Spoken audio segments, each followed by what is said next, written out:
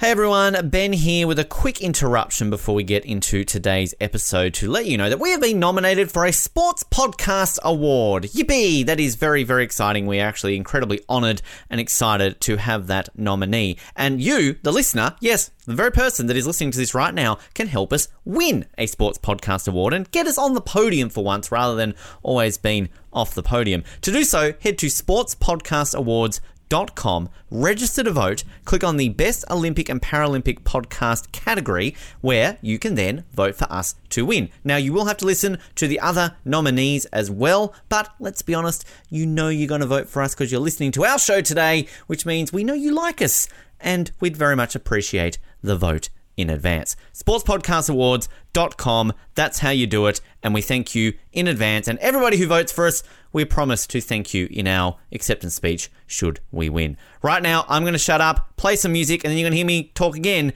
as we get into today's episode of Off the Podium. Enjoy.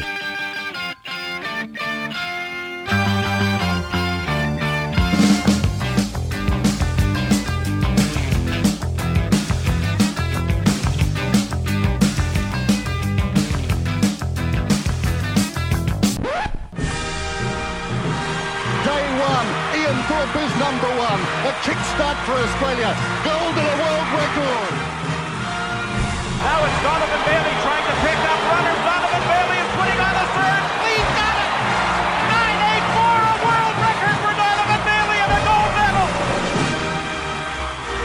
A perfect score, 10.0 for Nadia Comaneci. A perfect score. The first time I've never seen anyone get a So in over 100 years, nobody's won as many medals at the Olympic Games in any sport than this great champion, Michael Phelps. Usain Bolt sprinting ahead, winning by daylight and setting a world record, 9.68. The wind is okay. How easy was that? It is Off the Podium, an Olympics podcast coming to you today for an interview. Yes, we are back to interviews. We've recovered from Beijing, I think, still living up everything that happened during the Winter Olympics. But we're back to Summer Olympics today. We're going to be speaking with a Tokyo Olympic bronze medalist, two-time Olympian, world champion, two-time Commonwealth Games gold medalist, and the number one fan of beef in this country, Kelsey Lee Barber. So excited to bring this chat to you today and learn so much about her journey to winning that bronze medal in Tokyo last year and everything else in between as well. Kelsey gives a great insight into what made her choose javelin, immigrating to Australia and sort of pursuing that, and how the Olympic dream was spurred on by arriving in Australia during the Sydney Olympics, which really sort of helped her through there, and some real great insight into the mentality of javelin and the physical side of it as well. Obviously, Kelsey Lee is our first ever javelin thrower on the show, which you'll hear me talk about in just a moment. So very exciting, great chat here that you are going to enjoy. So here is our chat with a two-time Olympian, Olympic bronze medalist, world champion and two-time Commonwealth Games medalist, Kelsey Lee Barber.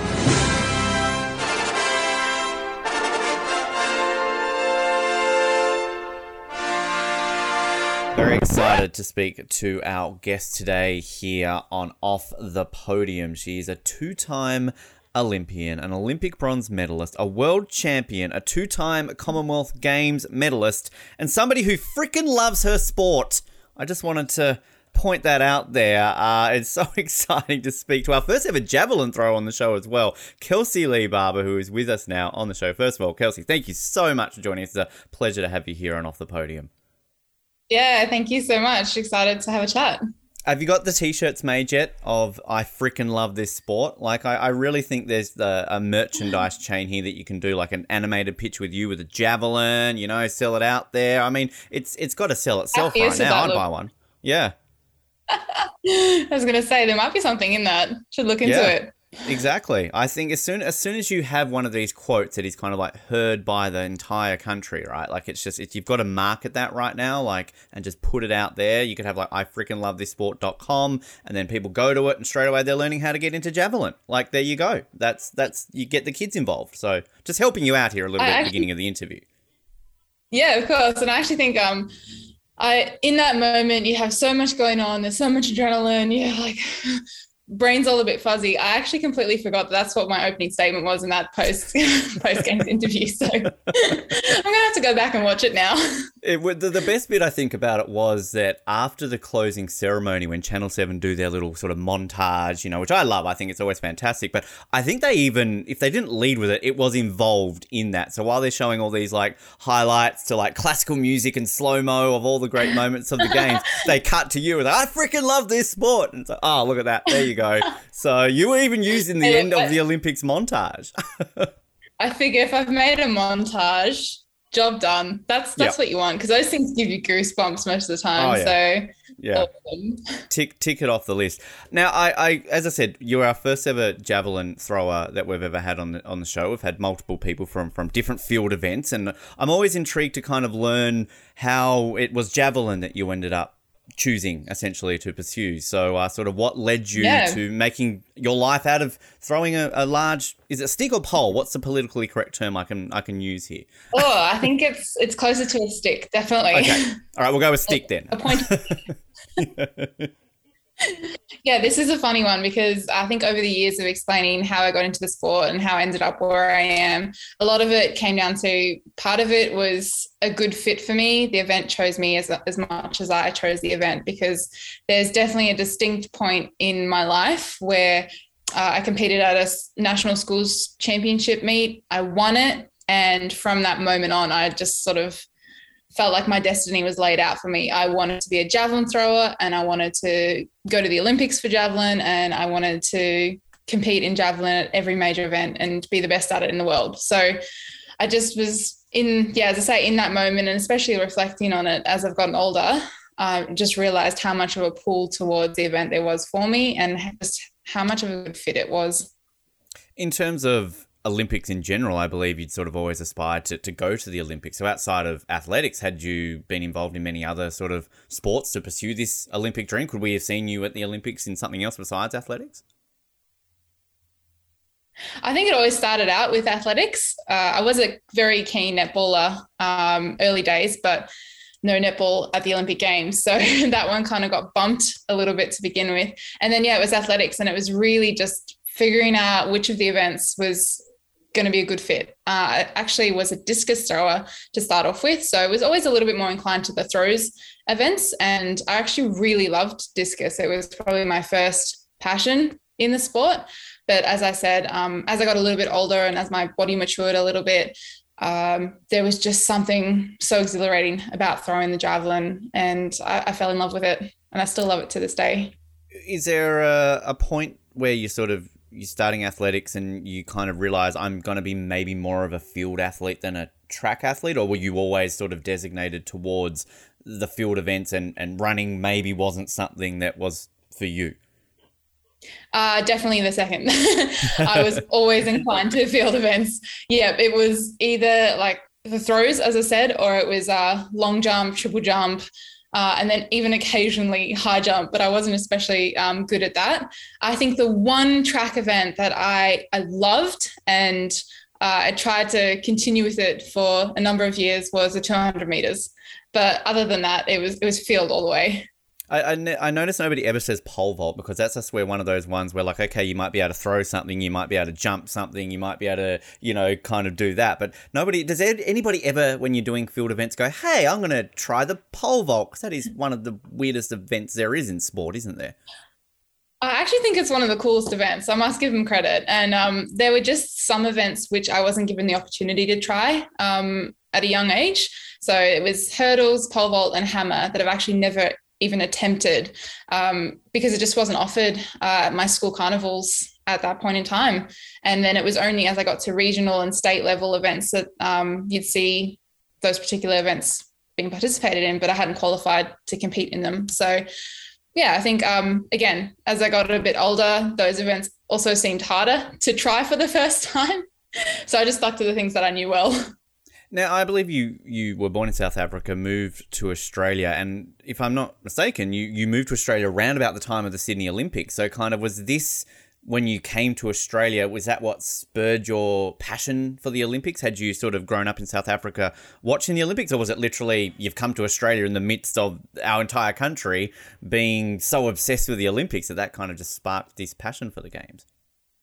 Yes, it was definitely the fact that I had never experienced an Olympics. I didn't really know what an Olympics was until we came to Australia that year. And as you say, it was just the hype of it. And I know that Sydney Olympics is iconic. It is generally one of the most highly spoken about Olympic games. So there was just so much involved in it, and this idea that you could be a professional athlete and compete on this stage that was the Olympics really just blew up my world. It was just this thing I hadn't even considered was possible. And suddenly I'm watching people on TV competing in something that they loved. And I think the thing that I still love about watching sport nowadays is just the passion and the dedication that athletes show towards their events, and not just in athletics, but in all sports. So it captivated me. And I think from then on, it was cool, this is really something that I want to try and pursue.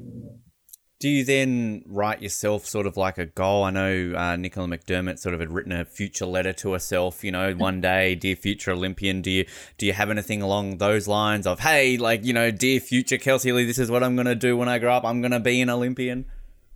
I think it'd be really cool if I did. It'd be amazing to share those stories or pull out old letters and drawings and things, but I probably kept things quite internal through my youth. And every now and then when I was asked, what do you want to be when you grow up? It was, I want to go to the Olympics. But no, nothing written down, which is a shame, because I think those are that's awesome memorabilia to hold on to and reflect on. So I'll probably encourage my children in the future to write down their goals, or at least in some way put it down on paper. I think that's a really wonderful thing. I certainly do it now, a bit more into my adulthood. I've always written down my goals for the seasons to come. And as I said, it's the best feeling when you get to reflect on that and say that you were able to achieve it. So is this just also writing things down? Is this just something that we're learning with the Australian track and field team, that with Nicola and the diary? Is this you now taking this on board that, hey, she got silver, I only got bronze, so maybe I need to write more in the diary, and that's, taking it a little bit more seriously heading towards Paris potentially? Oh, I think a training diary is something I started when I sort of got into the world of athletics, and it sort of became part of being a professional athlete. And I've always been really diligent in forward planning, setting out goals, what I'm working towards, because that really solidifies why you do it day in and day out. And, we talk about having umbrella goals in what we want to achieve in the sport and what I want to achieve in this life of an athlete. But then you come down a few tiers and you have goals that you set out for each season, or even, as I said, each major championship. So it's for anyone out there. It doesn't have to be in sport, but it's so lovely to have something to work towards every day. And especially given this last year through COVID, that was especially important, just to remind yourself why you're doing it, but also to take time and reflect on, as I said, the bigger picture of why we continue in this sport overall. The one thing I've always been interested about with javelin, sort of with all the throwing events, is the unique aspect that you've got more of a running aspect to it than, say, in the discus or the hammer, which is obviously starting from a stationary position. When it comes to sort of the training, and maybe when you decided, hey, I'm going to switch focus to javelin, how is that balance? As a javelin athlete, how much are you focusing on the strength aspect of I can throw the javelin this far versus I've got to work up on that speed aspect to pick up some speed when it comes to throwing the javelin?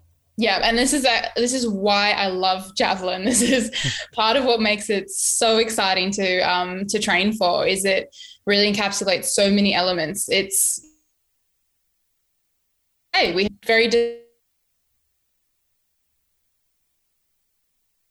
the delivery, and that has to all come together for the javelin to fly well. So the training part of it is just as exciting. We get to do running based activities, we get to do jumping based activities, and then we get to do the strength side of it in the gym, but then we get to practice the element of actually throwing, the art of throwing. And there's as I said, there's that part of it alone, which stands out for me, and the subtleties of technical work. But then it's the overall athleticism of being a javelin thrower that I really love training for. And is there a percentage you can put on it that the run is, say, 40%, the throw is 60%? I mean, kind of when it comes to, if you're throwing it, over 60 meters, does it all come down to just a perfect balance, or is there one that is more important than the other? No, it has to be seamless from start to finish. And this is what I try when I talk about the throw. I always say that the throw starts from the very top of the runway the moment you get off the mark, because a lot of the throw comes back to those elements of power and speed, but there has to be like rhythm and finesse and involved with it as well. And that starts from that very first step. And then it has to roll through right to the point of release. So if you can tie all those elements together, that is when your throw tends to come through seamlessly. And is it a sport where, I remember sort of, you don't really see it a lot now, but the likes of a Carl Lewis, those sort of people who could do the long jump and the sprinting. Can you recruit sprinters and teach them how to throw because they're fast? Can you recruit a discus thrower or a hammer thrower because they know how to throw? They just got to work on that. Or is it really an event that you need to be starting at a young age and you can't really pull people from another one to give it a try, if that makes sense? I actually think, again, javelin's one of those ones that we're very unique in that we're not very body type specific, if that makes sense. So it's kind of cool. Like a javelin thrower, it's kind of all shapes and sizes. And funnily enough, a lot of really good javelin throwers have come from multi-events in the past. We've had some really good heptathletes be international medalists, if not at least competing at world champs and Olympic games. And I know some of the men's javelin throwers as well had a background in decathlon. So I really feel like if you've got, as I said, like running or jumping based elements in your training, you could very easily come across and they're going to help you be a better javelin thrower. But same, if you're more inclined to just the throwing events to start with, discus, or shot put or hammer, like you've got that throwing element and you clearly love the throws. So there's absolutely no reason why you can transfer that across either. When it came to the focus, you've switched to javelin now. This is kind of your one event. You first represent Australia when you go to the Commonwealth Games in 2014. But what was sort of that period like when I've switched focus now to javelin to eventually getting that first Australia call up? I mean, was it a case of just working your way through the school system, the state system? I mean, sort of were you on the cusp of the Australian team before the 24 Commonwealth Games and making it finally, you're like, yes, here we go, I'm there? I mean, sort of what was that whole period like? Yeah, so actually this is probably really great to sort of explain in terms of the number of years it took to make that first team, because that moment for me where I decided I was going to be a javelin thrower was in 2008. And then I finished school in 2010. Gee, my math, I'm having to go back here. But end of my schooling year was when I decided that was javelin was what I wanted to do. I wanted to be a professional athlete. I wanted to prioritize javelin in what I did. So I still went to uni and worked those years, but I really tried to focus my attention on javelin. But yeah, it took me another 4 years before I made a team. And I had a pretty significant injury in 2012 as well that caused me to step back and make a decision as to whether I was going to rehab it to try and have a go at making an Australian team, or whether I was going to rehab it just to continue on with sort of weekend activities. So that was quite a big moment in my life where, again, I was sort of had to make a decision on, was this what I wanted to do? And was I going to keep pursuing it to the highest level? And it was an absolute yes from me. So yeah, there was quite a number of years there where I had to just put in the work. And again, a lot of it was just about getting my body ready or more prepared to throw at the level that would require me to make a team. And what is that moment like then, sort of when you get that eventual team, you've made the Commonwealth Games, you're going to be representing Australia? I mean, does it make through all that, everything you were just mentioning out there, worth it a little bit extra when you qualified, you are representing Australia at a major international event? Yeah, I find this really funny because I was expecting this really big kind of like shock hit you moment when I made that team, or when I first went into team camp, or when I entered the stadium, or when I stood at the top of the runway in round one of the competition. But I actually never had that moment. And I think a lot of it for me was I had prepared for so long to make that team and be part of it and throw my best at it, that I think I prepared myself well. I kind of believed that I was meant to be there and that I'd earned my spot in that team. So yeah, I never really had that like shock moment, which I don't know, not too like upset about. I know I've heard athletes in the past talk about having that moment. I think mine came for me more when I wore my Olympic blazer for the first time, because again, that was where my goal, my big goal, my heart had always lied, was making an Olympic team. And I always felt like a Commonwealth Games and a World Championships were always going to be really good stepping stones or progressions to helping me get to that level. Which would have been a completely different story had you pursued netball, because I guess the Commonwealth Games alongside a Netball World Championship is the pinnacle of netball, whereas obviously for track and field, you'd rank Commonwealth Games like a third or a fourth kind of thing, sort of on the tier of global events. But and also it's kind of your job. You've said at the end of school, like, I'm going to be a professional athlete. Yeah, I've made the Australian team. I mean, that's just like, oh yeah, I got that promotion from Jenkins in the office. I was expecting that, and here we go. Let's keep moving forward. Yeah, and I feel like maybe that's a lot of my personality to some degree. I set myself these goals of like achieving these things, and when I do it, it's kind of just like, excellent, I've done that now. What's the next goal? I've sort of had to learn over the years to really take time to sit back and just sit with the fact that I've been able to achieve something that I set out to achieve, because I'm always very quick to move on to the next one, or what's the next thing ahead. I'm very hungry for excellence and the pursuit of excellence. And I'm imagining in a sport like javelin, I mean, with any, track or field event, there's kind of that barrier that you want to get to. I mean, is javelin the 60 meters? Is that sort of getting to that throw of a 60 meters? And do you remember that first time that, boom, I've achieved it, I've cracked the 60 mark, and now this is going well? Very much so, yes. The 60-meter barrier is definitely the first one. And then I think the 65 is the second one. The third one I feel like is a little bit funny. I feel like it sits somewhere between like that 68 to 70 meter mark, because there are so few women that have hit that top end 60 meter range. But yeah, I very much remember the first time I threw over 60 meters, and I very much remember the time I threw 65 meters for the first time.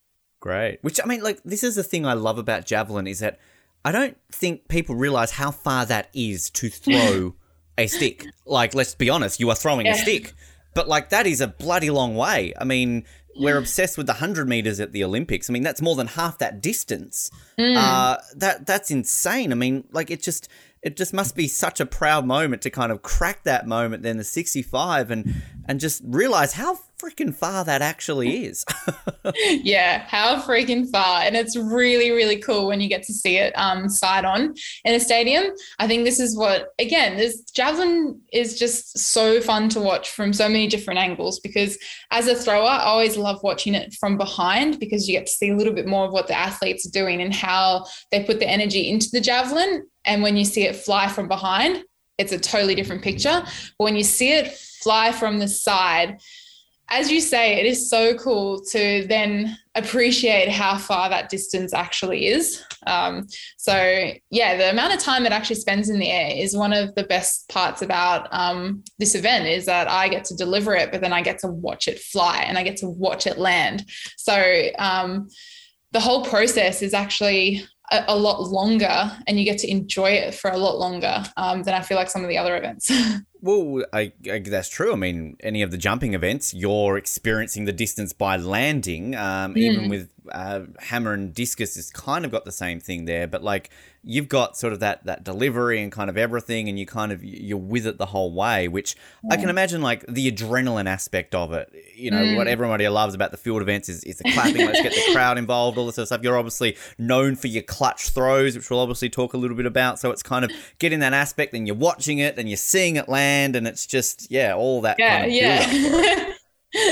Very much. And this is, yeah. Oh, I love talking about javelin. You freaking love this sport. Come on, we know this. No, I think it's exactly that. Like we have that moment where at the top of the runway, you have to be so composed, but so free with your mind to allow your body just to throw it. But then if you're someone like me who enjoys the crowd atmosphere or that little sting in your belly when you've got just that like jolt of nervous energy, like those are all elements that kind of bring the throw together that I really love about competing at the top level in this event. And then, as I said, like you have to put that throw together seamlessly without letting those external elements influence how you're going to deliver the throw, and then trusting yourself with all the work and all the training and your body to just deliver it. And at the end of the day, throw the stick. Yeah, throw the stick. How fast is the javelin going? Like if you're throwing that thing at the peak at an Olympic final, like what's the speed? There have been numbers thrown around, but I off the top of my head, I can't remember. I know that we're somewhere between like running down the runway. Our speed hits like 20 meters per second, maybe. Right. Oh, I don't even know. That's to put it into context. If you threw the javelin at the same point the 100 meters run, would Usain Bolt get to 60 meters before that javelin did? No, I think we'd be quicker. Right. There you go. So use that. I'm quicker than Usain Bolt. Simple. For 60 meters, yes. Yeah, Let's go with that. Exactly. You can say that. I would beat Usain Bolt in 60 meters. Like you don't have to go into the technicalities of that, but hey, you can use that as well. So just to kind of put that out there. Now, just to pump up my confidence a little bit more. Yeah, exactly. I always think like people should use these, a little bit more and kind of go along with that. Commonwealth Games 2014, you get the bronze. Gold Coast, silver. So are we just calling this right now Birmingham your gold medalist? Like this is already a lock? Like, it kind of seems to be that progression, right? That we're moving up I think that's ranks. the only way it can go, right? Like, yeah. I like patterns. My career with a complete step. Like, there's nothing else to say. But what is it? You talk about that, kind of almost like this is just business as usual. I've made the team. I'm representing Australia. But when you sort of do leave your first international competition with a bronze medal, I mean, how do you kind of leave those games and feel like, is it a case of, wow, this is going pretty well, I've got that confidence, international competition behind you, which I'm sure is very different to competing on the national stage? I mean, kind of how did that all affect you moving forward? Yeah, I think it was a little bit of, there were pros and cons involved with it. I think having achieved that certainly showed that I was very capable, and I definitely held my own in that standard of competition. So as I said, given my nature, I was sort of like, cool, so it's only up from here. Like it's a straight linear trajectory to the next championship, and I'm going to do better than that. So, yeah, I think it was great in terms of like coming back and feeling confident and wanting to keep improving. I think that was awesome. But a Commonwealth Games for me was a very different experience to my World Championships in 2015. Just the level of professionalism, the level of throwing that comes out of World Championships, the business-like temperament of those games is completely different. And that really was a whole new experience for me in 2015. And that's where I felt like I fell short a little bit. I guess I expected it to feel a lot closer or more similar to the experience I had at Commonwealth Games. That wasn't the case. So I definitely, 2015 was a big learning experience for me.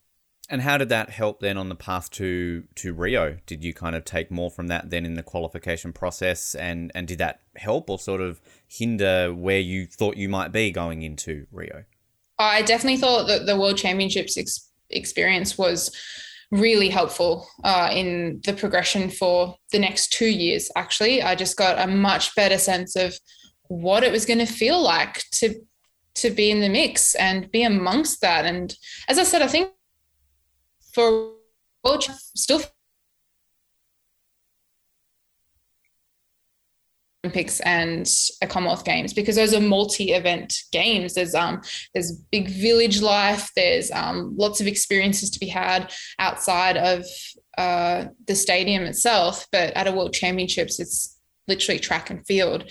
And it's, that World Championships crown I personally hold just as high as an Olympic gold medal in terms of what you're trying to achieve under the circumstances of those games. So yeah, I hold them on the same level. I think there's something in that. The 2015 definitely gave me much needed experience and exposure to what to expect in future years. I always love hearing about that aspect, sort of you mentioning that the village and multi-sport sort of tournaments, because you're right, like a world championship for any sport is just that sport.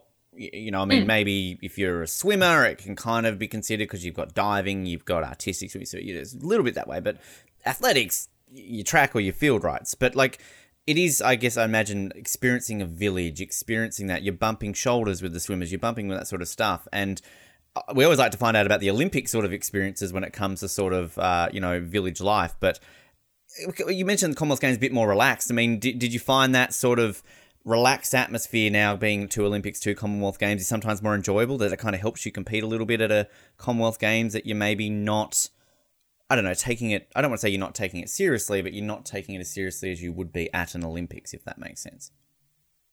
I do.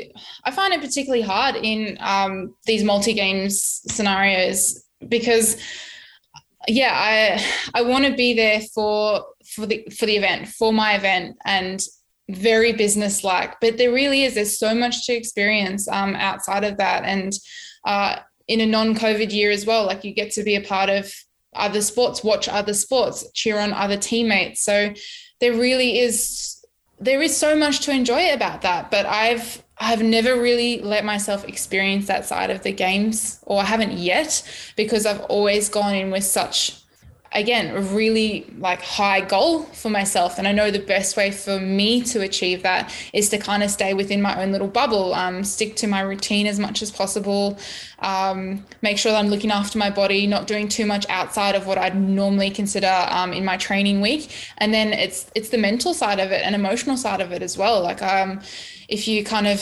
experiencing or exposing yourself to all these different parts, that can be very draining. I tend to kind of hide away a little bit, stick to myself, or Mike and I tend to just continue or try and keep as much as what would be considered normal in those games. So I don't regret it. I think I've had the success I have had because I have stuck to that plan. But I can't walk away with the stories that other athletes have about those Olympic or village experiences, because I haven't necessarily had them myself.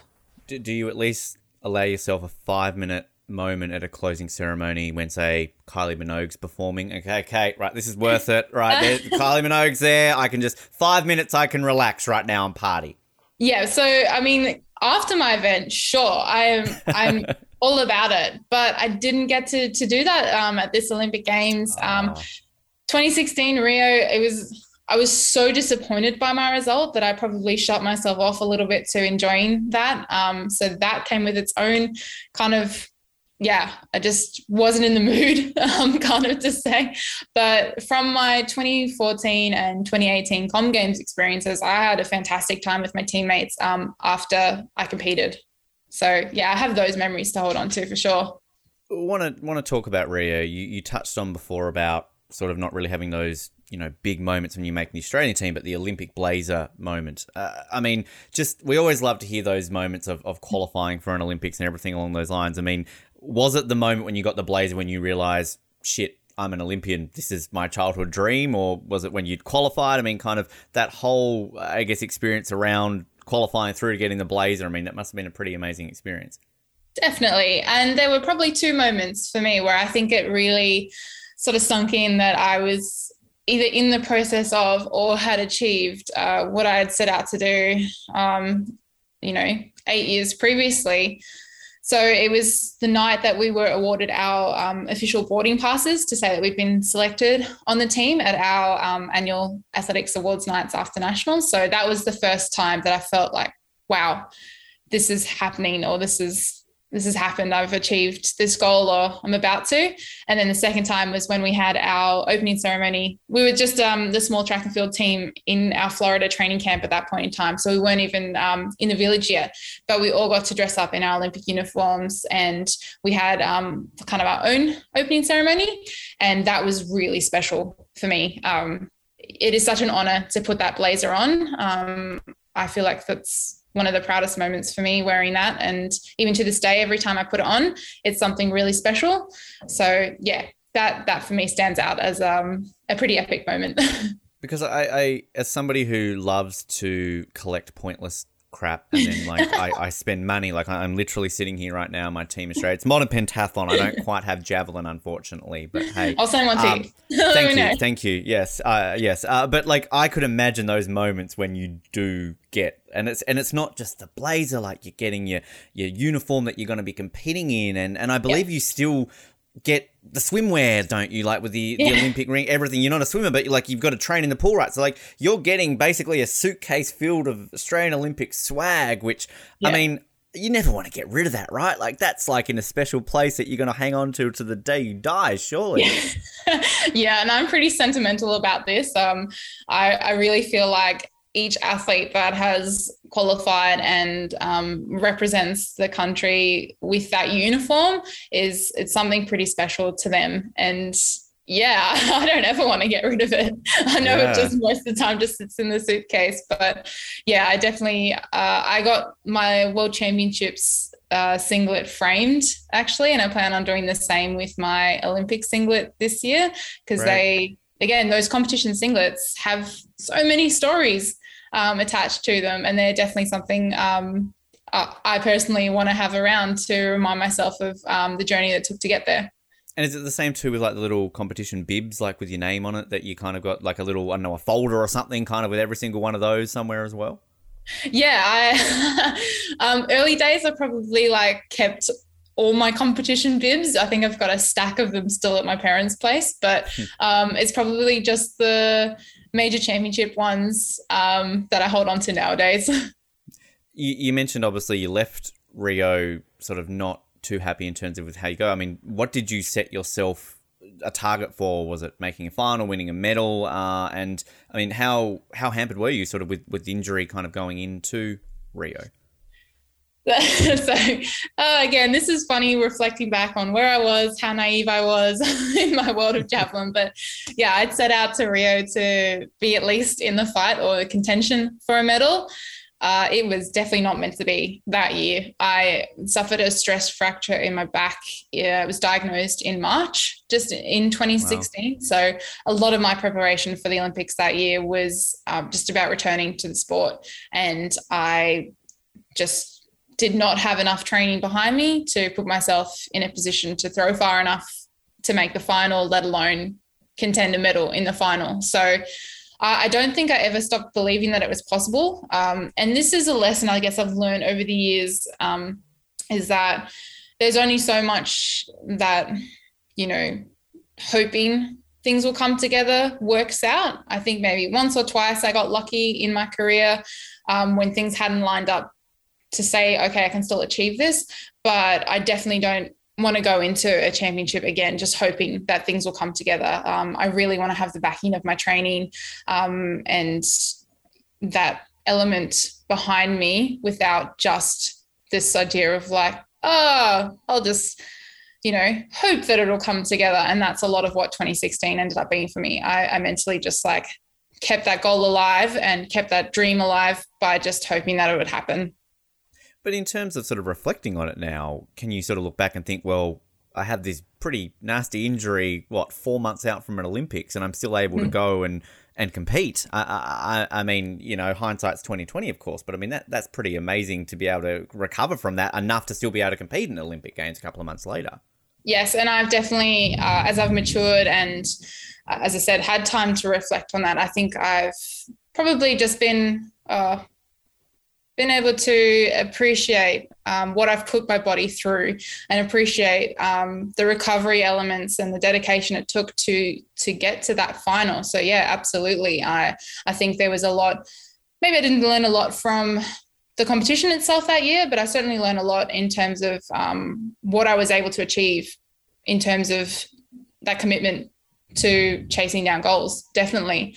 And as I said, like the fire and the desire to achieve that goal never burnt out, even while I was injured. It almost just made me more dedicated to doing my rehab well and ticking off every other box that I could possibly do to help me work towards that. So, and that still stands true today. I think if anything, it just solidified the fact that those are the things you need to do in order to achieve big things.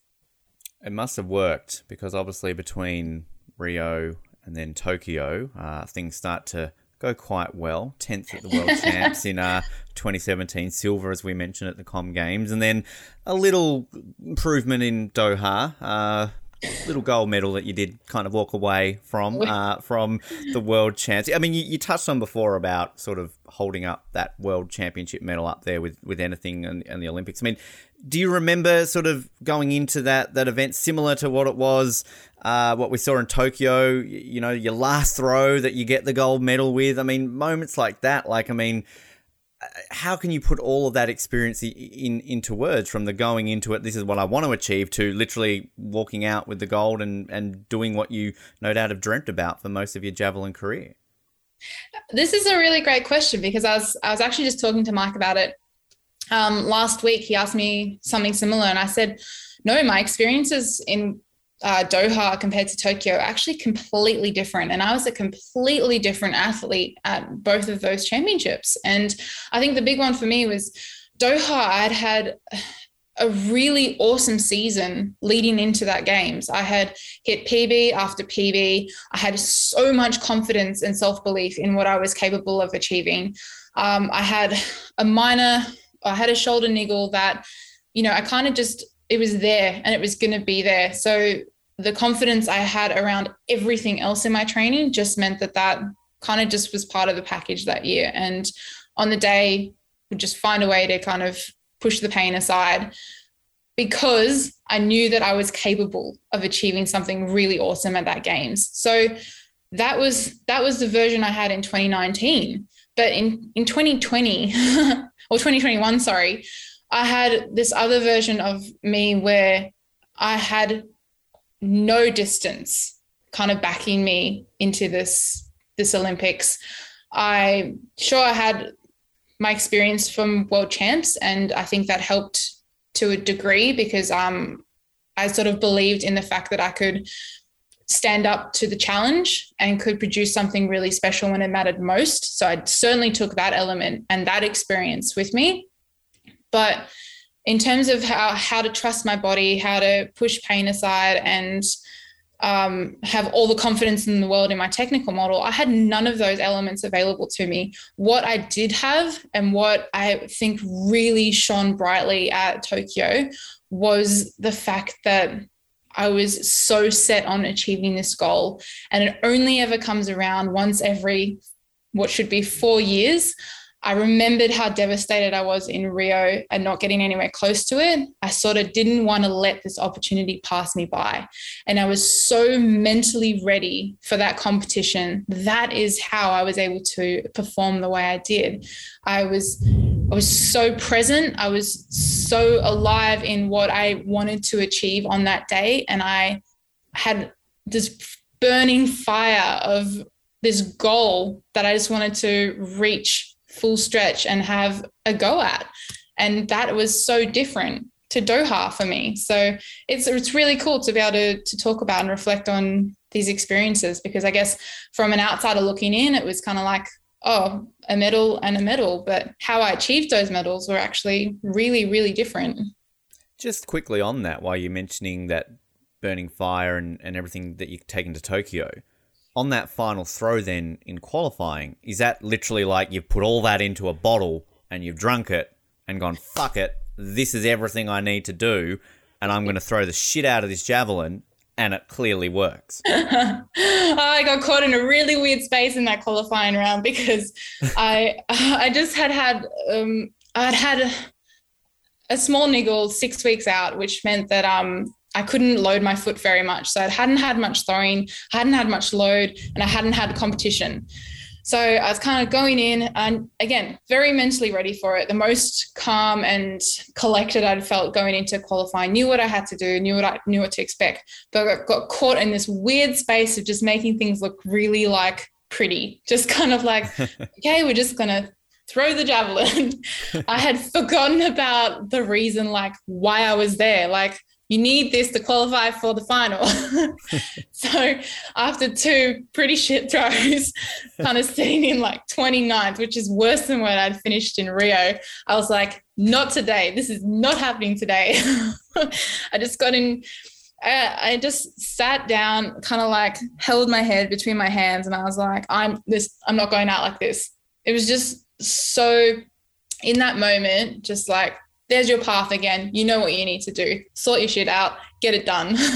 And it was things like that. It was just that, like, I don't know, what do you call it? Like stubbornness that I wasn't going out. I was going to be in that final. And it was just about, like, doesn't have to look pretty. It doesn't have to fly pretty, but you have to hit it hard, and you have to hit it with everything you've got, because I would be so disappointed in myself if I walked away from that not making the final, but also regretting that I hadn't just like given it a crack. Like, if I just hadn't left it all out there, I would have been more disappointed in that element than if I'd had a go and it fell short. And I feel like, okay, well, that was literally all I could have done today. But yeah, I'm really happy that I was able to flick that switch, because I definitely carried that over into the final 2 days later, and I sort of started where I left off in the qualifying. And that's, yeah, I guess that's where I want to be. I want to be free enough to just like take those big leaps, not just in major championships, but in every competition. And I guess I'm still working towards that to some degree. I think I hit that more often this year than I have in previous years, but it's still something I'm working on. There's another T-shirt idea in there for you as well. Sort your shit out, get it done. Just freaking love this sport. Sort your shit out, get it done. Relevant. Yeah, you have so many people buying those. It just comes down to that. Sometimes you just put everything else aside. You know what you're there to do, so just go and get it done. Exactly.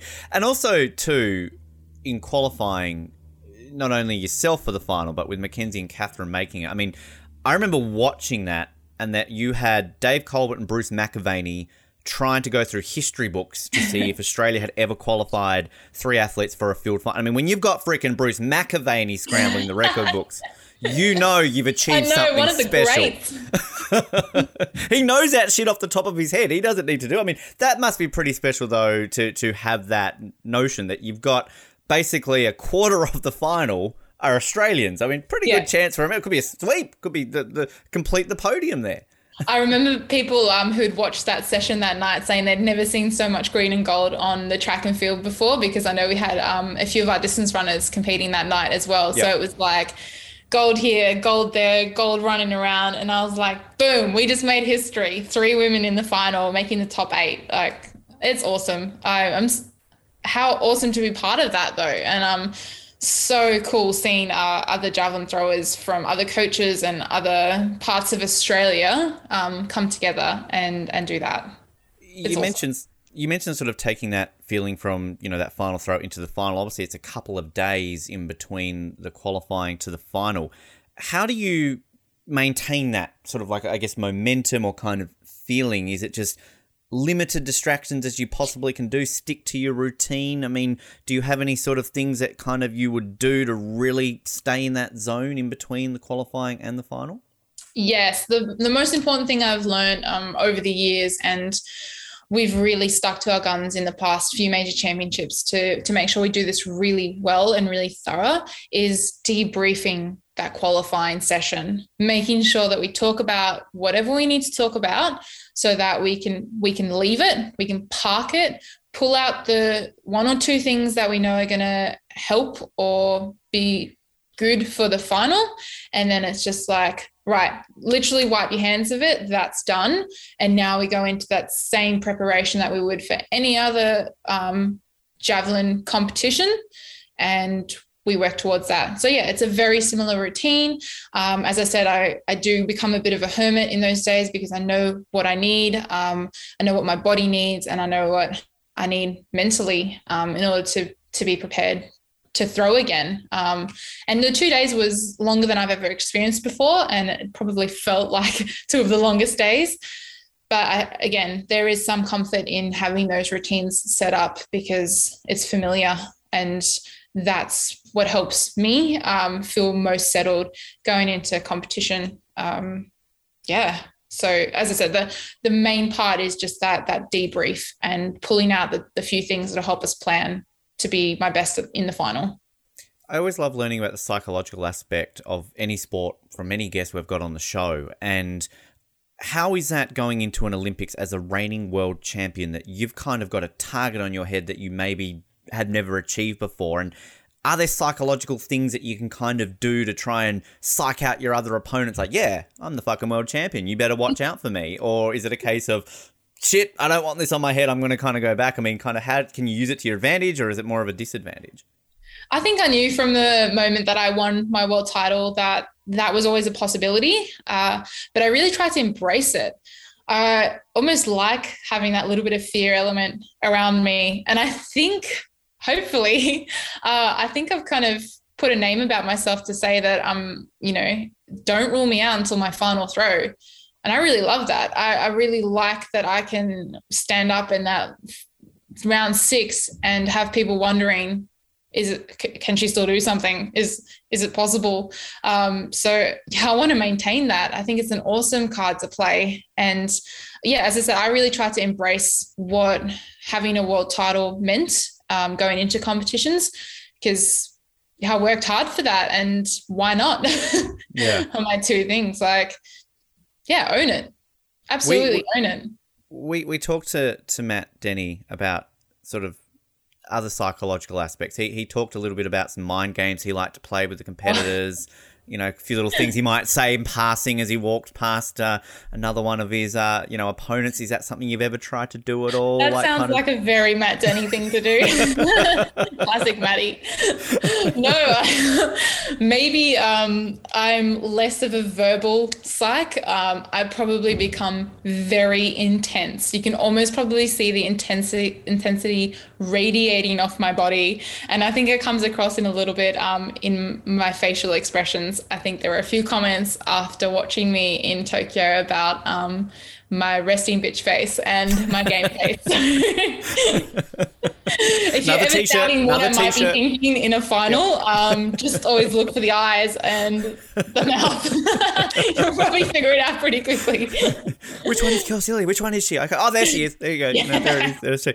And just the one that's probably like staring into your soul right now. She's like coming at you.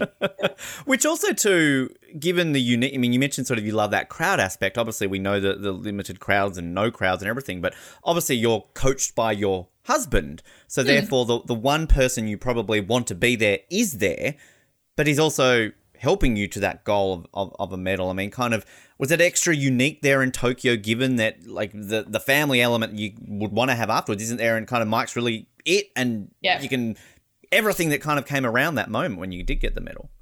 Yeah, I've been super lucky for both world champs and Olympic that Mike's been there to celebrate with me and gets to share in the moment as it happens. And I get to share that moment with him.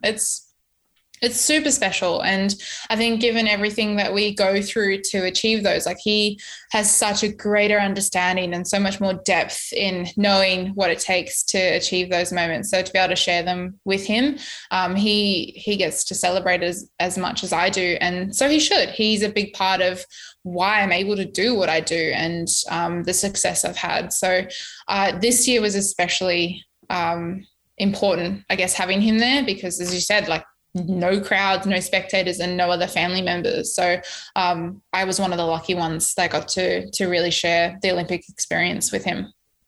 Obviously, you kind of mentioned through there, that fear of she can do something on her final throw. You're obviously very well known for that sort of final throw aspect. But in the final itself, so your fourth throw would have been good enough for a bronze, but that final throw that ends up, 5 centimetres away from a silver.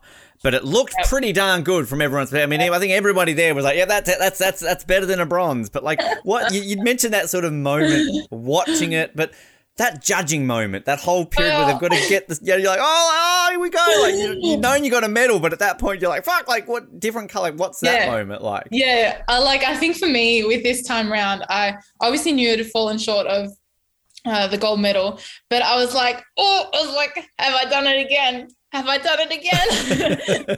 There was like just this like excitement as much as anything about like, yes, I just threw my best on my 6. Like, could I just like scare everyone a little bit and be like, oh, she did it again?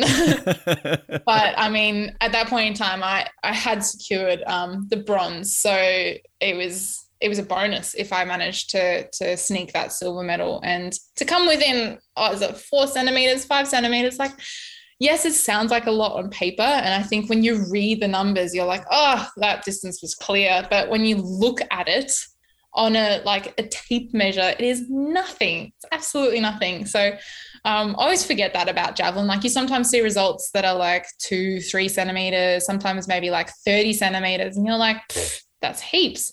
Not really. Like, it's so tiny. I'm just looking for our video viewers. It's that much. So just, I'm not trying to rub it in your face or anything, but I'm just saying for people who really kind of want to see that, that's not much at all, right? That's ridiculously small. But I mean, it is the famous part saying. Of the event, though. Yeah, I mean, a sport of inches, sport of centimeters, millimeters, everything along those lines. But I mean, is it also a level of freedom, like you mentioned? You know, you've got an Olympic medal at that point. It's not like a qualification where you're like, I've got to make this or I'm not making the final. Or in Doha, like, I'm 4th. I need to pull something out of my bag here to do it. So, like, is it more of a freedom level? Like, oh my God, I'm coming away with an Olympic medal. Fuck it, just throw everything on the line, literally, to go out there and get a different colour. Yeah, yes and no. I had never been in a position where I was actually kind of on a podium in my final round before, so I never experienced that. But I suppose I still wasn't quite satisfied with the bronze at that point in time. It was more just the fact that it was like, you've got one more opportunity. Like, have a go, have a crack. Like, don't waste it being satisfied with the bronze. Like, you literally get one more throw. Why not have a crack at trying to walk away with this gold medal here? As I said, this opportunity doesn't come around often enough to waste it. So I was still very focused and very, very intense in that 6th round on that absolute goal of the gold medal. And I'm really glad that I was able to maintain that level of focus, because as it still got me an extra, I think, 50 centimeters in that final throw. So yeah, I'm really happy with the way I competed in Tokyo. It's one of my best throws series I've ever had, and can't complain with a bronze medal at an Olympic Games. Well, I was going to say with that, I mean, you know, at the very beginning of this interview, we mentioned the famous line you say to Channel 7 afterwards. But I mean, that's the great thing about those moments, though, is that's just showing just how emotional and how overwhelmed and everything, because you've dreamed of the Olympics your entire life. You've won a medal, which is something that even less people achieve in their lives. I mean, has it been something that you've been able to, even still right now, several months after the event, even just reflect and go, holy crap, like, and sort of pinch yourself more? I mean, does it hit you at any point that you are an Olympic medalist? I've had a few moments, actually, and I think I was pretty hard on myself after winning the bronze, because I still had moments where I guess I still felt like I fell short on what I was able to achieve this year. Like, my distances weren't great. I really struggled with some technical issues, so I wasn't at my best. And I still had moments where I was like, damn, I missed that opportunity again to throw my best in Olympic Games. And then it would totally seesaw, and I'd feel like, wow, given the circumstances of this year, I'm really, really super happy and super proud of what I was able to achieve. So it was a roller coaster for like a month after the games, just kind of like fighting, toing and froing a little bit. And I think once the dust settled a bit on the Olympics and the season and everything that happened, I've definitely had time to appreciate and reflect on this year. And yeah, less about this like judgmental moment where I was like, you didn't do it, and more about like, yeah, cool, you freaking won an Olympic medal, like you'll have that forever. Exactly. I mean, Yeah, it's something just that you're always from now on when you enter a room, it's going to be like, Kelsey Barber, Olympic medalist, world champion. You know, like it's kind of, it never leaves you. I have to ask, I always ask this to all our guests who have won medals. What do you do with the medal? Like, have you got a place for it yet? Is it something that you kind of working out? I mean, you're not wearing it now, but I mean, do you generally take it off like an hour a day to breathe, or are you still just wearing it all the time? So yeah, I do actually have my medals on display in my house. Great. As I said, there's something I'm really proud of. And if nothing else, they actually motivate me in my training, especially on the days that are maybe a little bit harder, I'm feeling a little bit sore, I'm not feeling super motivated. They are definitely a reminder as to one of the reasons why I love this sport and what I'm working towards. So yeah, I like to have them out. They're also, people like to see them, and I like sharing them. Like they're beautiful medals. They're really, really cool to hold. So yeah, when people ask, I'm more than happy to share that. I just want to point out that, look, I've never remotely gotten close to an Olympics ever. Like, I mean, I'm still holding out hope. I mean, Andrew Hoy was 62, so like I've still got time.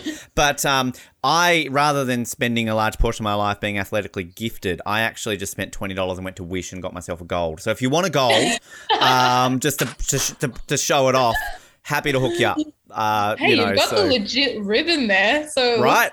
They put some effort. They put some effort into it on Wish for once. It wasn't one of these ones where you end up getting just some sort of crappy thing instead. But I'm actually fun story. I think I'm about a 12-time Olympic gold medalist with my various other collections. So if you want to see my Nagano '98 gold medal for winning the biathlon, I'm happy to share that with you too. Woohoo! Yes, yeah, get them out. Gifted. You take the photos. Yeah, exactly. I mean, on top of everything though, with that, like the thing that fascinates me with javelin in Australia is that you were only our second ever medalist in the history of the Olympics, not even women, men and women. Louise back in Atlanta obviously got silver, and the world championship gold. You're our first ever world champion in the sport of javelin. I mean, do those things kind of mean a lot to you? And then do you also hope that you can take that and sort of use it towards the future generation that say by Brisbane, that when you're winning gold in Brisbane, you've got a silver medalist and a bronze medalist behind you. You know, we are sweeping the podium in a decade's time in Brisbane. It does actually mean a lot to me. And again, I think in those moments where I'm really hard and really like judgmental on my performances as an athlete, to sit back and say, like, I was the 9th Australian ever to win a world championship. I'm the 2nd Australian ever to win a javelin medal at an Olympics. Those are really high achievements. And I suppose they're the ones that I maybe hold on to and kind of recognize a little bit, because I said at the start of the interview, I set my standards exceptionally high, and they haven't always meant that, they've actually meant things have made myself harder for myself at times, because I do set those standards so high. But I think it means that I'm very quick to judge myself harshly, or always feel like I could do something better. But it also means that I walked into this sport, and I still hope to, in the next few years, keep striving to achieve these goals. But I want to walk away as one of the best ever. And I feel there's passion in that. There's something exciting about challenging myself to that extent. And I've still got a few more years to continue doing that. And I find that really exciting. And I look forward to that. That's what gets me up every day, is to keep pushing those barriers. And love to walk away from the sport feeling as though like I can say I was one of the best javelin throwers ever. I really don't think we've had a guest on this show that has been as passionate about their sport as you. I'm trying to think back, and like, I love this. Like, I love it when anybody's passionate about their sport. But the fact that, again, I mean, we started this off with you freaking love this sport. Like, I mean, this is just It's true. Yeah. I mean, I remember as a boy maybe picking up a stick and throwing it, going, that was kind of fun, but maybe I'm just going to go back inside and play with my cars. I don't know. But like, you freaking love throwing sticks. I love this. I live for this event. Like, there are moments just even talking about it, like I get teary thinking about it. I get goosebumps talking about it. I'm really excited that I've still got a number of years left to continue doing this, because as I said, there is nothing else I'd want to do right now. I still love the element of traveling and being on the road as part of the sport and the circuit. And most of all, I love the championship meets. I love the world championships and I love the Olympics. As I said, there's just a sense of professional, expert, being around other athletes who are trying to achieve the same thing. That gets me very excited each time I'm there. Well, we're going to close out with a series of exciting, fun questions in just a moment.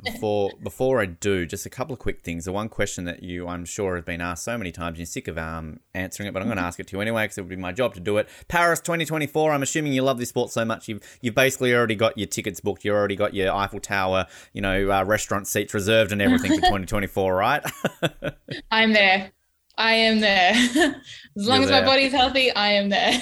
And I mean, mentioning our chat with Matt, like Matt very much was like, I'm going to be a 5-time Olympian and he's going to end his career in Brisbane. How is that kind of, with that caveat there that, at some point very soon in basically 10 years, we're going to have a home Olympics. Can that be something that is achievable for yourself, do you think? Like, is it something that if you just keep the body in shape and kind of keep pushing forward, that really would be a great goal to kind of end an Olympic career at a home Olympics? To be totally honest, there are women who are now still competing 39, 40, 41, I think maybe even 42. Like, it's physically very capable of doing it if you can keep your body healthy. I think the big one, and for female athletes, it's I want to start a family eventually, and that's going to play into how long my career goes for. I'm not to say that I'll just sort of say, cool, I'm done, this is it, I don't want to be a javelin thrower anymore. I think I'll probably be more inclined to say, like, cool, I'd really like to start a family, and if I can, I'll come back to throwing and see where I go from there. So yeah, there's kind of a lot of things to consider before we start talking beyond 2024, but the next 3 years are a definite for me. If I don't end up it's probably unlikely I'll be in Brisbane competing, but I'd like to be there in some capacity, whether it's still part of athletics as a coach or a support coach or a manager or something. I still want to be part of this sport for many years to come. I was just going to quickly say, no disrespect to our American listeners, but you can skip LA, get the gold in Paris, start the family, kind of have some years off, and then, maybe 2028, 2029, start working. Rolling back in. Yeah. Peak to 2032, right? I can't tell you how exciting it would be to compete on home soil at an Olympic Games. That would be one of the goals in life. It's that journey too, that the Olympic goal started by arriving in Australia, seeing Sydney. Oh no, what a story. It bookends itself. It really does. Yeah, it really, really does. And I mean, on that too, sort of, I mentioned Birmingham, but obviously the Commonwealth Games are a week or two after the World Championships in Oregon. I mean, how do you balance that? Is it something that you go, okay, well, I can do this and do that? Do you take precedence over the World Championships over Com Games, or are you still kind of working that out? No, next year's, World Championships, obviously got a title to defend, but I very much want to get that gold at Com Games as well. So 2 very high priority events. We know what the schedule is going to look like, so we make it work. It makes it work. As I said, bronze in Glasgow, silver in the Gold Coast, gold in Birmingham. It makes sense. It's kind of that build up. And one thing that this comes from our co-host Jared, who couldn't be with us on the show today. I remember during our Tokyo coverage when, I'll admit, I may have accidentally forgotten all of our javelin throwers in the final. I was trying to remember who each of you were, so I will hold my hand up and apologize for that. But when we were working that out, Jared's first thing was like, which is the one who is in that ad throwing against her brother? So it is you, of course. Now, when I look this ad up and sort of, watch it again and everything, the one thing I love when you type it into Google is Greg really Kelsey Lee's brother? So can you clarify this? Is Greg, Greg wondering this question. No, I do not have a brother named Greg. Oh, ruined. I know. But it was so much fun, and I had so much fun with how that ad played out and everything involved with it. Awesome to be a part of, and I had so much fun with it. Do you get shit tons of free beef? Yes, that was just an ad specifically for like the Olympic campaign because they're a sponsor of the team. So Right. I was the very lucky athlete to be asked to be part of that. They're not just, backing up a couple of cows on your front lawn, like going, well done for the beef and extra one for your bronze in Tokyo. I was away for too many months to enjoy it anyway. I did kind of want to come into this going, Greg, but no, that would be cliche now, wouldn't it? We couldn't do that. Big cliche, silly things on this show. Why not ride the wave? It was great fun. I enjoyed it. Did any of your teammates chant that in the crowd, like when you're going there for your last row? Greg. No, it didn't come up in the team. There's always just like an Aussie. That always gets a good one. Yeah. Okay, well, I'm telling you now, when I'm in that crowd at the Gabba in 2032, I can hear you chanting. I'm going to be the one. Like, Greg. As I said, we close off with a series of kind of fun, silly, random questions. Now, these are based on a questionnaire that Team Canada gave their athletes ahead of Rio and Pyeongchang.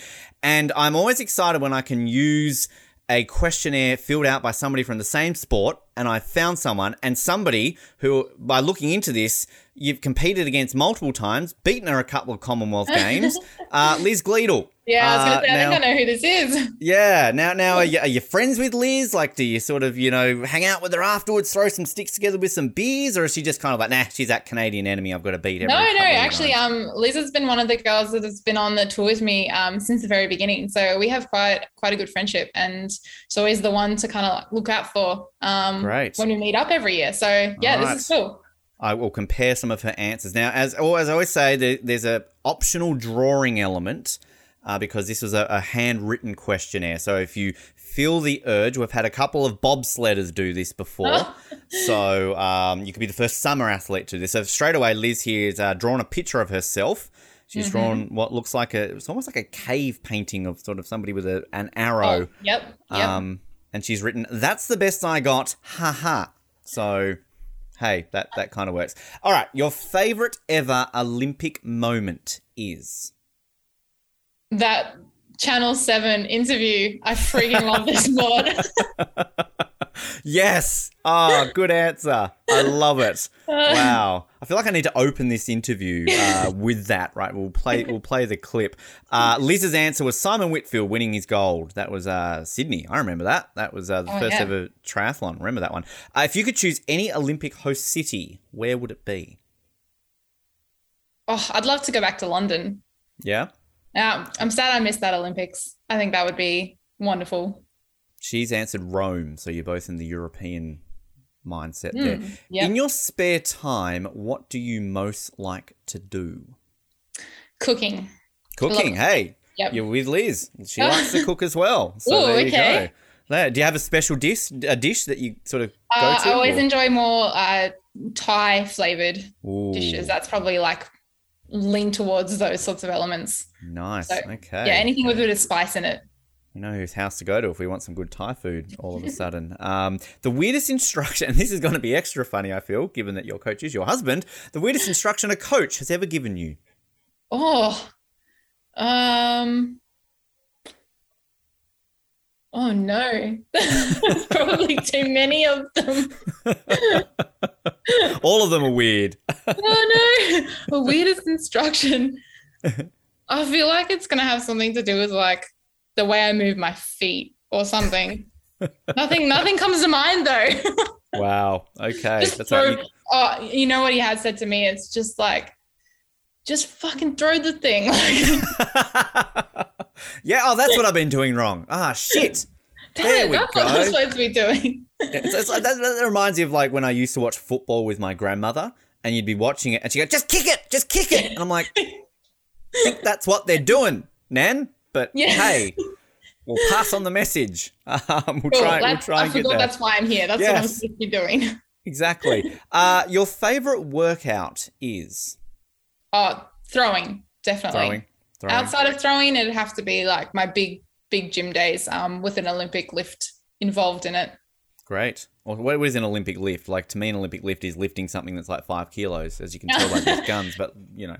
I'm talking like a snatch movement or right. A heavy back squat or something like that.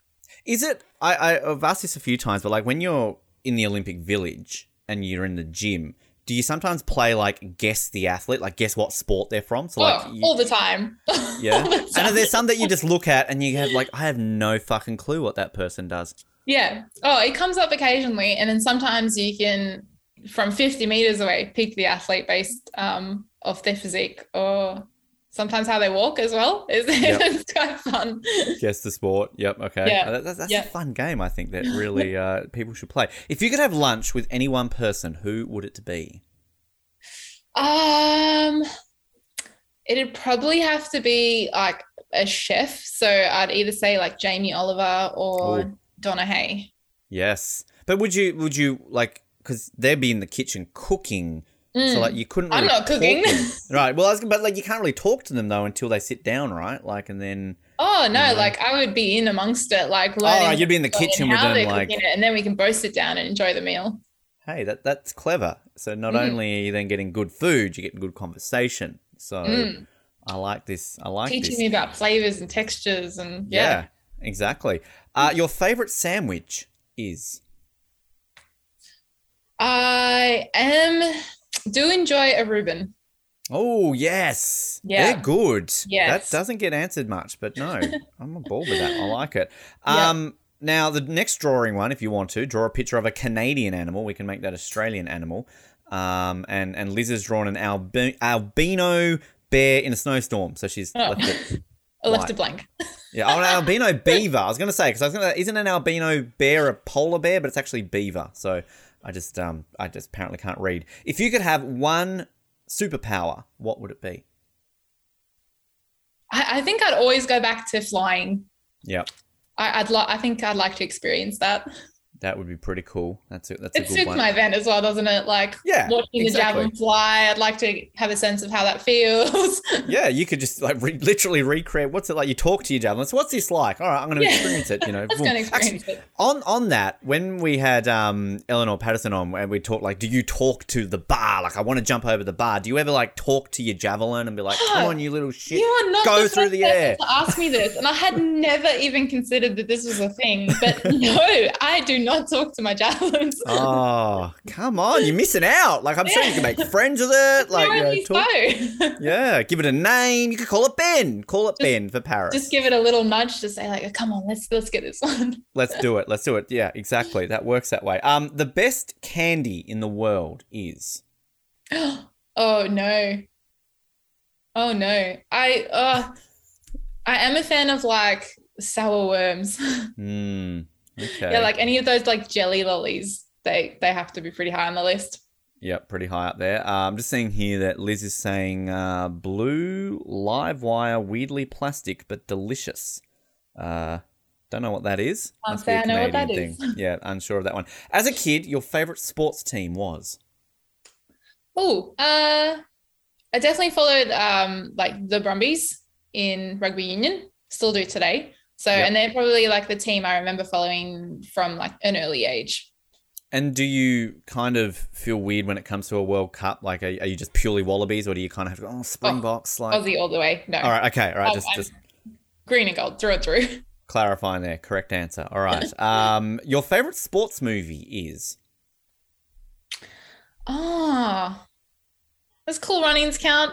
Of course it counts. It's the standard. It should be the standard answer. Like, I mean, you know, absolutely, 100%. Is there? And I always ask this when there's not an obvious one that I can think of. Is there a javelin movie that you know of, or are there like documentaries maybe on some javelin throwers? They're definitely there are docos, and probably docos based around definitely docos based around the Olympics, but maybe not javelin specific. But okay. We'll make it happen. The Kelsey Lee Barber story coming soon to Stan in 2025, or like Channel 7. Sorry, I'm on board. 32, you're gonna have the whole story. Oh yeah, exactly. What would that be like? 3-time gold medalist, 4-time Olympic, 10-time world champion. Kind of works that way. If you could live anywhere in the world, where would it be? Somewhere in Switzerland. Okay. Yeah. That was cool. Just like the scenery, like the neutrality, like the chocolates, the cheese. All of those things. I think it's a combination of like the air, the chocolate, The landscape, yeah, it's one of my favorite places to visit and compete in every year. And what's the javelin scene like in Switzerland? Is there, a strong javelin history in Switzerland that you know of? Not specifically javelin, but the Swiss love athletics, and they are some of the best places to compete just because the crowd gets so involved and you feel so loved, even though they might not know who you are specifically. It's kind of just like get in and amongst it and appreciate athletics and appreciate the athleticism of these athletes and what they're doing. Like, it's awesome. Like, there you go. Zurich Diamond League meet is one of my favorites all time. Hello to all our Swiss listeners listening to the show today. I love this question. When you were little, what was one thing you always thought?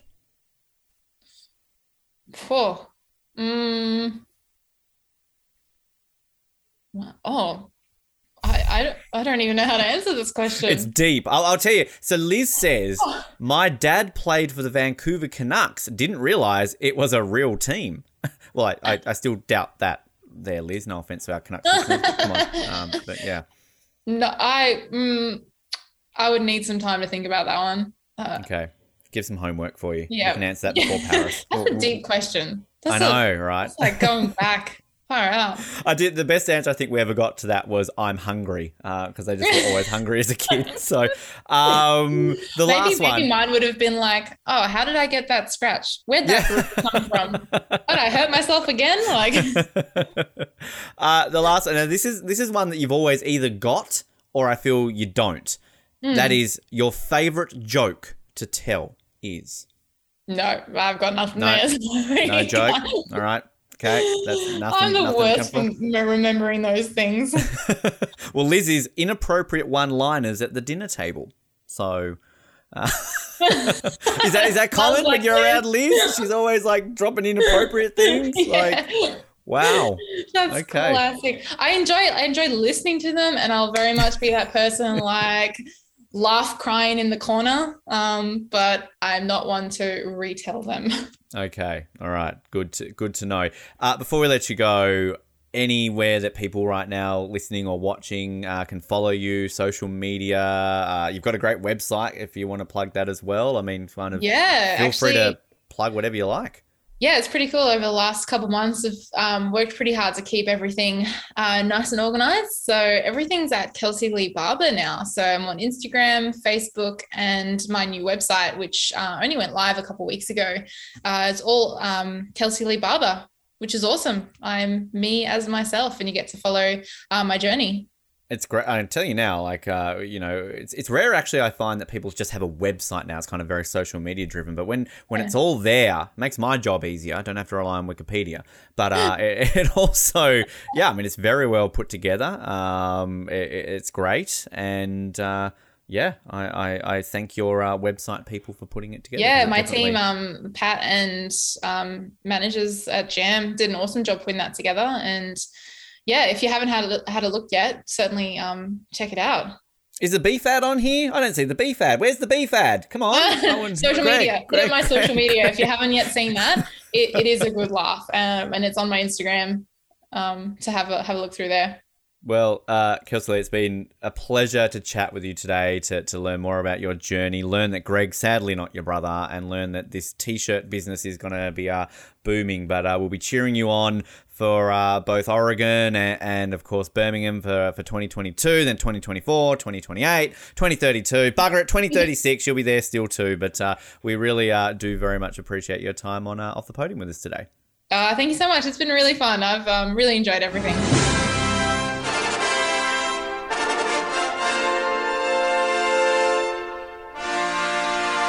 And a massive, massive thanks to Kelsey Lee there for her time here on the show. Such a fun chat. And I will just say, actually, too, that if you want to see the video of this chat, you can now. We are on YouTube. I think we mentioned a little bit of it during the Olympics in Beijing. So you can head to YouTube, search Off the Podium, and you can see the video. If you want to see my face and you want to see Kelsey Lee's face during this chat, it is there available for you to see. So there you go. And a lot of fun, learning a lot about javelin and everything else in between. And there's a few t-shirts that I might be putting on my list ready to buy at some point. But we've got some great stuff coming your way here on Off the Podium, of course, as we know, recovered from Beijing. So we'll be looking at bringing you some more athlete interviews, potentially from Beijing athletes, also some summer ones, mixing it up a little bit. Clearly, we've been very, very busy, essentially, between Tokyo and Beijing, with so many episodes in the lead up to both Beijing and, I guess, after Tokyo. So we won't be quite as frequent as we have been probably in the last 6 or so months. We'll be slowing down slightly to maybe an episode a week or even an episode a month, just to take a bit of a breather. But when we do have interviews and other episodes, you will see them. We're not going to try and take a 12-month gap. I think we had at one point there between the Gold Coast Games in 2018 all the way through to when Tokyo was postponed. And of course, as you heard us talk about during the Beijing coverage, we'll be doing an episode on the Paralympics for Beijing. And later this year, of course, we'll be doing another Birmingham 2022 Commonwealth Games episode. What that will look like, we're not too sure. Whether or not we'll do what we did back in Gold Coast, where we had multiple episodes, or maybe we'll just do a wrap episode. We'll be working that out, of course, as we go along. If you want to follow all these episodes and stay up to date with everything to do with Off the Podium, social media, we're on Instagram, we're on Twitter, we're on Facebook, and of course, subscribe to the podcast. We're all good podcasts are found, one of those. Search for Off the Podium, and you'll be able to subscribe, leave us rating, feedback. We'd love to hear what you think of the show. Big thanks again to Kelsey Lee Barber for her time on the show, and to her management as well, I should say, for arranging that interview. Until we next speak again, my name is Ben. Big shout out to Jason Momoa as always, and remember, go left. Turning Japanese, I think I'm turning Japanese, I really think so. Turning Japanese, I think I'm turning Japanese, I really think so. Turning Japanese, I think I'm turning Japanese, I really think so.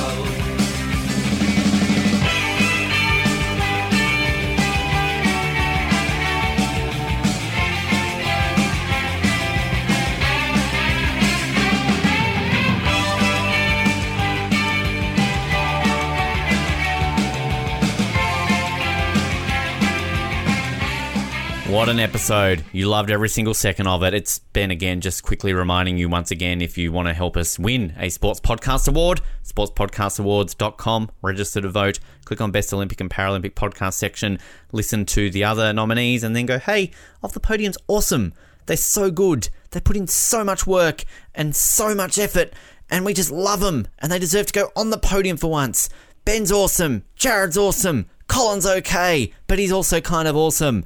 We'd really appreciate it. And particularly if you've actually listened to the rest of this and ended up here, because generally I assume you've well and truly tuned out by now. But seriously, if you're at this point of the podcast, then you're a true listener.